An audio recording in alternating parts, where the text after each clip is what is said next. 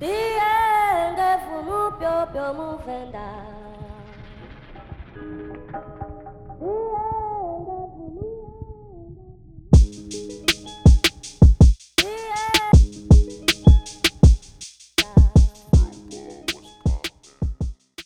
back to the How Did I Get Here podcast, where we talk about a lot of things, but it's primarily a podcast that's giving you a behind the scenes look at pastoring, pastor life, ministry life, church life, if you will.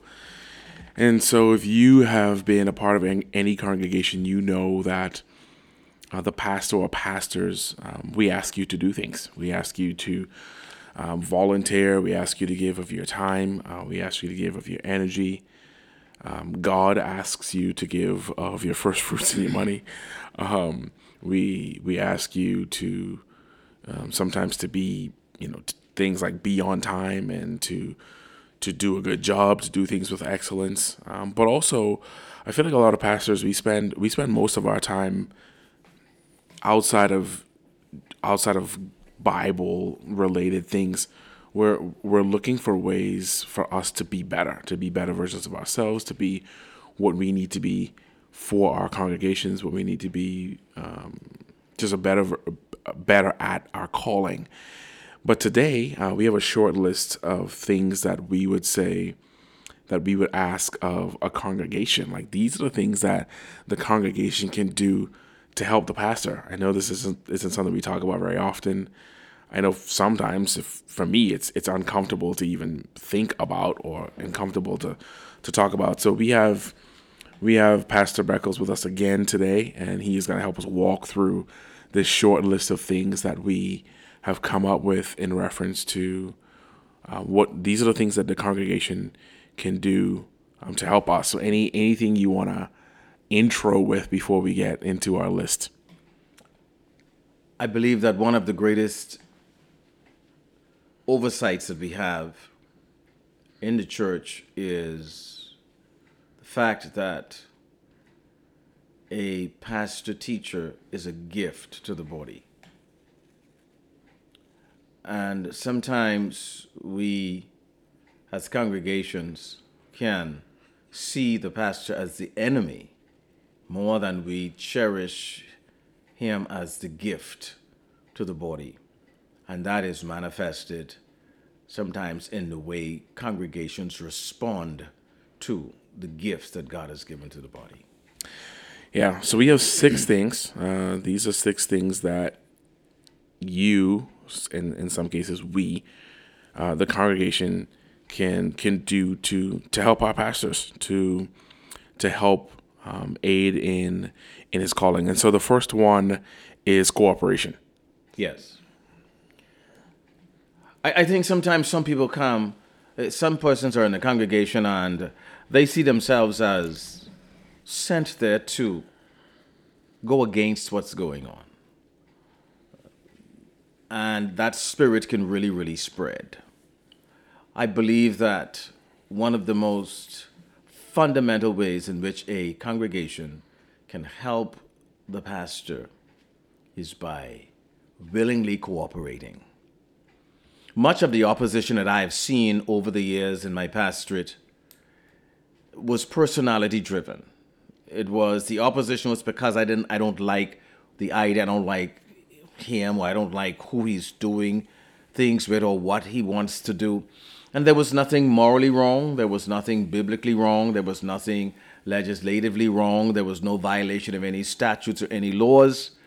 And so they just didn't have a spirit of cooperation. I believe that the greatest gift a congregant can give to his pastor is just make up his or her mind, I'm going to be cooperative unless there's a violation according to one of those areas I just mentioned. And you're saying that from the position in the heart of, hey, you are vital to what it is that we're going to do, not cooperation from the standpoint of just do what I'm telling you to do and leave me alone, or do what I'm saying to do and shut up. And I think a lot of congregants, when we talk about cooperation, I think that's how they feel. They feel like, well, this pastor just wants us to go along with everything he wants us to do, and he just wants us to blindly follow him. And we're not talking about that type of cooperation. No. I I did not even include that consideration in my answer because I'm of the view that we were past that, you know. So this isn't, and I'm also answering in the context of a pastor who has the heart for his people. So if a pastor has the heart for his people, he won't be going along those lines that you're talking about.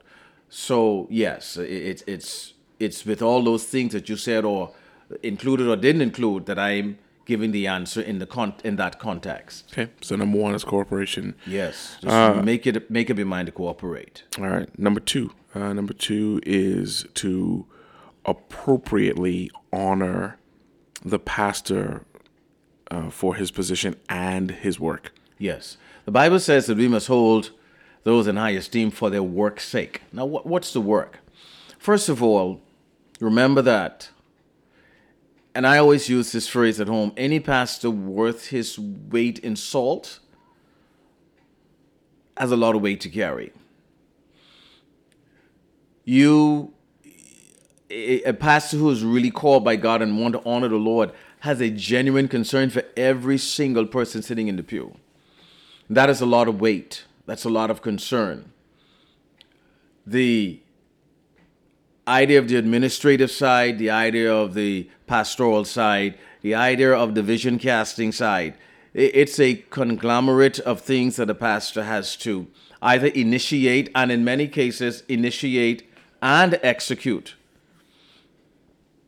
All of the traditional things that are expected of us, you know, caring for the sick, caring for the hurting, rejoicing with those that rejoice, getting prepared to preach every Sunday or however many times a week you have to share the word, in addition to all of the other public things that has to be done. And I think often the work of the pastor is underrated, underestimated, underappreciated by the people.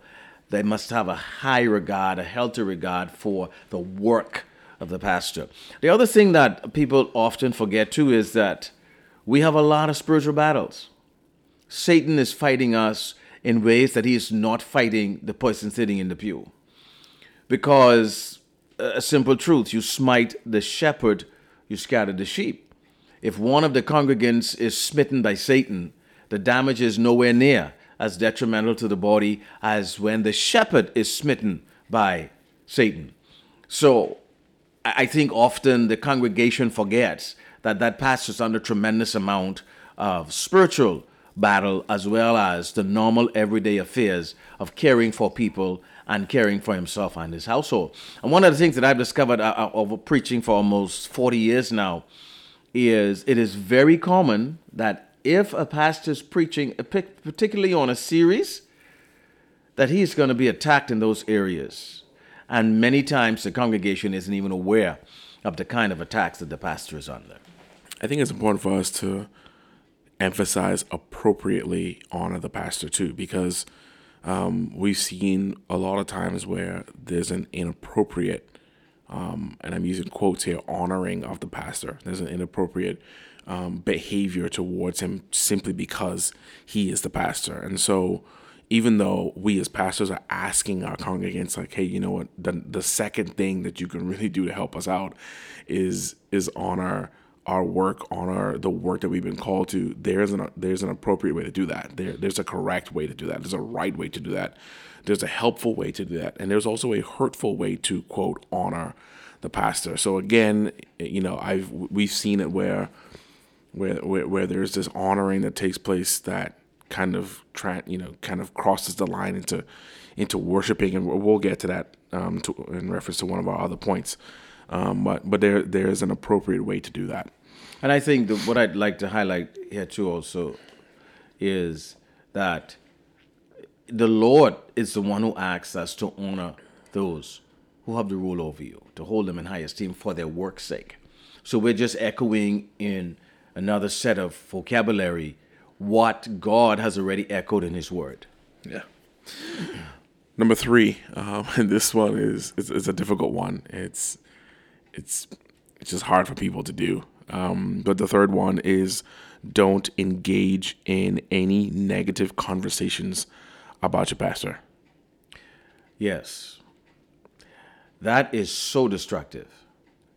And Many congregants see it as their right or their privilege and are totally blind to how Satan would use that simple conversation to plant seeds of doubt in the minds of people who might have been totally neutral. And one of the things that I practice over the years is if you're coming to me, well, I try this, I do this in general, but if you're coming to me to talk about a pastor, the first thing I want to know is, can you verify that information? And if you can verify the information, have you followed it up? If you can't verify it, why are you repeating it? Because all you need is just that open door in a congregation. And what people don't realize is it spreads faster than the corona. I guess that's the buzzword today. Negative conversation about the pastor, inappropriate negative conversation about the pastor makes corona look like a joke. And congregants must understand any negative engagement of the pastor gives an opening for Satan to attack the congregation and to attack the pastor. Stop it. Just put a stop to it. And even if it is true what's being said, that's not the way to handle it. Why is it that that spreads so fast? Because it's demonic. See, what we sometimes forget is, as the Holy Spirit empowers the words of the gospel to bring transformation, Satan empowers negative words to cause division. And that's a simple spiritual truth. That's a spiritual truth formula. And we often overlook that.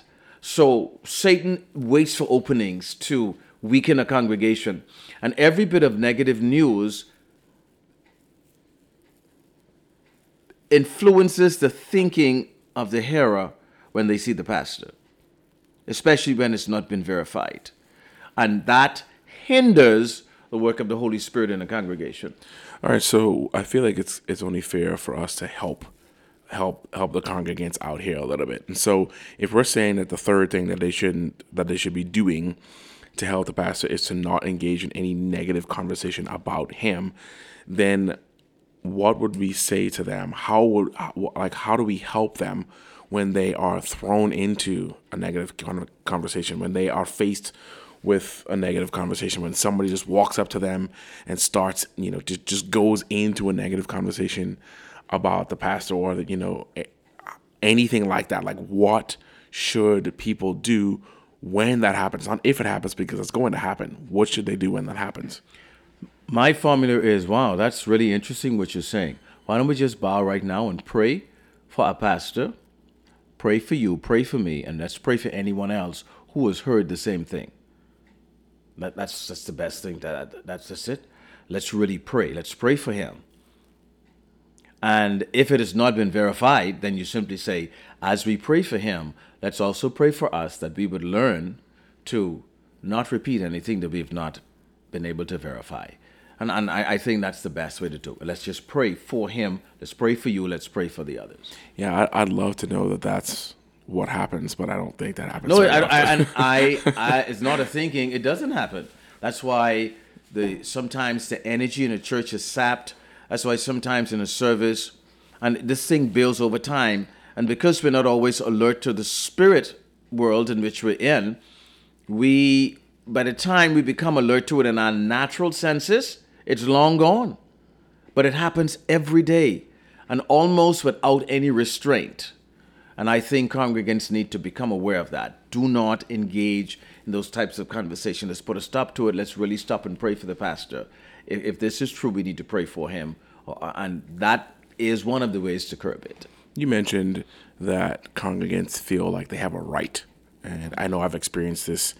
It almost seems like it's like when you're, especially in reference to preaching, when you're done preaching or teaching, it seems like for some people it is vital that they critique everything you say and everything you do in the pulpit, and not in a, hey, I love this person, so I want to help them. I noticed this, I heard that, this was unclear, or whatever the case may be. It just seems like they behave with this, like, you know what, I have a right to just basically review everything that the pastor does and says. And so you mentioned that they have a right to behave that way, or they think they have a right to behave that way and to talk that way. Where does that come from? Why do they think they have the right? And then why don't they? Why don't they have the right to behave that way? I made a comment actually about a week ago about an individual who was very, very critical. And in the conversation, I said about the person that his ability to critique a situation really is a gift from the Lord, but it is unmanaged. And I think a lot of people who believe that they have a right to critique, I think their ability to critique is necessary. It's a necessary part of the body. But they themselves are not under the guidance of the Holy Spirit. They themselves are not using that ability that God has given them in a way that builds the kingdom. And they sometimes are blind to the fact that they are actually openings for Satan. And I think when they come to grips with the fact that, you know what, my ability to critique him and my right, if I want to use that, to critique him should be motivated by my desire for him to improve and for our congregation to have a smoother flow of the Holy Spirit. Yeah, I like that. Yeah, I never thought of it that way. Like how you said, for some people, critique is a gift. Yeah, and we need that, but we need it. We need to be done in a way that's actually helpful. They need to be walking in the control of the Holy Spirit in order for it to be beneficial for the body. Yeah. All right. Number 4 is simple, but we don't remember this, and it's to remember that the pastor is human. We are seen as supermen, and when we do not live up to the Superman syndrome, we are cast aside. Now, we might not be cast aside physically, but in the mind and spirit of the person whose expectation we have not met, we've been cast aside. So disappointment sets in. Hope deferred makes the heart sick. That's what Proverbs tells us. Sometimes what the people expect of us is just not realistic. The downside is most pastors start out trying to live up to the superhuman status. And they may be able to do it for a while, but they will fail. And congregations have to remember that man standing up there preaching gets tired just like me, gets worn just like us, gets discouraged just like us, maybe had conflicts with his wife or his children, maybe worried about finances, just like I might be worried about finances, worried about the future, all of these things. And sometimes we're just worn out and we need someone to remember. Leave him alone. Let him catch himself. Give him time. I give you a typical example. People who call the office for a letter of recommendation. They call at 9 and they want a letter for 12 o'clock. Forgetting that, we already had a schedule in place for the day. And it's almost as if they forget, boy, you know what? Their agenda's already set. Let me find out when I can get this letter of recommendation. You call us at the last minute to get it done. Then, you pull into the yard, you get a telephone call, something tragic happened to a person. No one is thinking that, you know what? Maybe Pastor had a rough day. Let me see if maybe one of the others can come. I'll give you a quick example. How many congregants who people in the pew cannot handle the sight of blood, cannot handle the smell of the hospital, so they won't go to the hospital?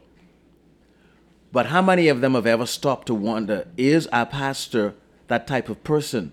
Because maybe he can't handle the sight of blood, nor can he handle the smell of the hospital, just like I can't. But if a pastor cannot handle the sight of blood and cannot handle the smell of the hospital, he'll be fired. So that's what I'm talking about. Sometimes I forget that we're not gods. We're human beings with some of the same limitations and frailties and fears that they have. Yeah, I think that as pastors, we can do a better job of reminding people of that as well. I think it's easy for us to sometimes get caught up into that superhuman, description that you gave for various reasons. But I think it is healthy when we remind people that we're human beings, and not just. I find sometimes we remind them through teaching only, meaning like, we're teaching through a series, or we're making a point biblically, and hey, I'm human because this thing affects me too. But I don't think we do a good job of reminding them of just non-biblical things. I remember a couple. It's been, I don't remember exactly when it was, but it's been a while ago now. And I stood up on a Sunday morning in an adult Sunday school class, and I always start the class with just kind of like some pleasantries, and asking people how they're doing, and people ask how I'm doing, and I said, well, I'm gonna be honest, this is the last place I want to be right now. And you can tell everyone kind of gave me that, like, but you have to be here. And I went on to say that I didn't sleep well the night before, and man, it would have been nice to just sleep in and enjoy the comfort of my bed and roll out of it whenever I wanted to, and just have an extended weekend, so to speak.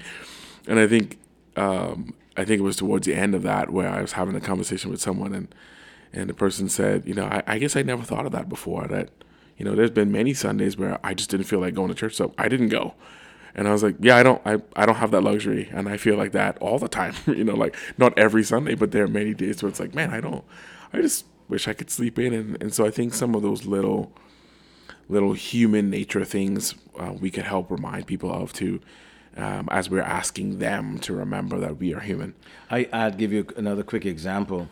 We announced that the office was closing for the Christmas. We were closing at 1. We announced the day that we were closing. A gentleman from church walked to me and said, Pastor, I need to see you. I'd like to see you. Can I see you tomorrow? Which would have been Monday. I said, no, I'm not seeing anybody on Mondays. That's usually my day off. He said, well, can I see you on Tuesday? I said, yes, Tuesday you can see me, but my schedule is really full. So I will give you a call on Tuesday morning as to when you can come in. And I had a 10. Now, office closes at 1 now. I had a 10, 11, 12, 1, and 2 o'clock appointment, trying to fit everyone in before we closed. So I said to him, come at 9:30. He comes at 9:30 with a form that he wants to turn in before the year is ended. And so he asked if I could write a letter of recommendation for him. I said yes. I said, but today's the last day. Leave the information with the secretary and I'll see what I can do. So I see him the next day. He wants to know if I did the letter. I said no. I didn't leave my office at 3 o'clock. It should be closed at 1, and I was trying to fit everyone in before we closed. He said, but I really wanted to turn the application in. I said, well, you have two choices. You could turn it in without the letter, or you can wait until the new year. He said, but I wanted it in before the year was out. I said, well, I can't help you. I've already extended myself beyond the time, and I'll have to do it for you when we get back in an office. Again, no appreciation for the fact that there's a human being with a full schedule with limitations, and I may have to wait. And I think that's the kind of thing that we have to deal with all the time. Yeah. The fifth one is for the congregation, or the pew, so to speak. They should care for the pastor and his family or his household.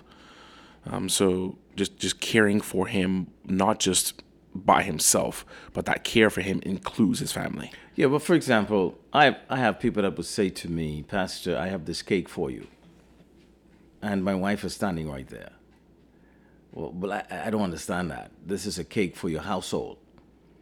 I've had people that drop off a plate of food. Pastor, I'm bringing by a plate of food for you. And I'm thinking, but I have a wife. Yeah. So these are the things that's done often. And then usually, too, when we talk about caring, I'm looking at it in a broader scope. You have to ensure that the church, if the church is able to pay a salary to where the pastor can ably care for his family. But just in the little things, I think sometimes people forget that. Now, I know that you have these, every pastor has a special person who likes to bake the sweets for him, or someone who likes a particular dish that they serve for the pastor. And I'm not excluding that. But I think often they forget that we are not Lone Rangers, that our wives need encouragement. Our children may need encouragement, especially if the children are at home. They need encouragement just like anyone else. And you cannot disregard the spouse and expect to be embraced by the spiritual leader. It just doesn't work that way. And I think sometimes congregations forget that.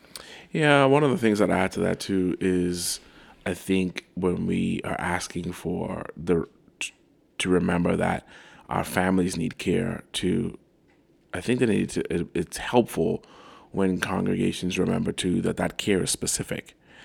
I've seen times in the past where there's a very noble and goodwill and good intentioned effort to care for a pastor's family member, but that person's caring for them the same way they would care for just another pastor's family member, and there's not a lot of like specific, it's not personalized. Yeah, it's not specific to that family member of that pastor, and so that's the only thing I would add to that, as far as caring for their families. And I must admit, at the church where I am now, they do a fantastic job of that, of not just caring for each individual pastor on our staff, but they really invest in and care for their wives and their families and their children and sometimes even extended family. And so it's a blessing to be in a place where that's valued.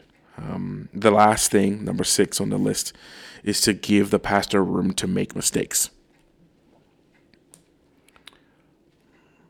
I think sometimes, again, I think this goes back to the God complex. A mistake that we would make is multiplied 7-8 times compared to a person sitting in the pew making the same mistake.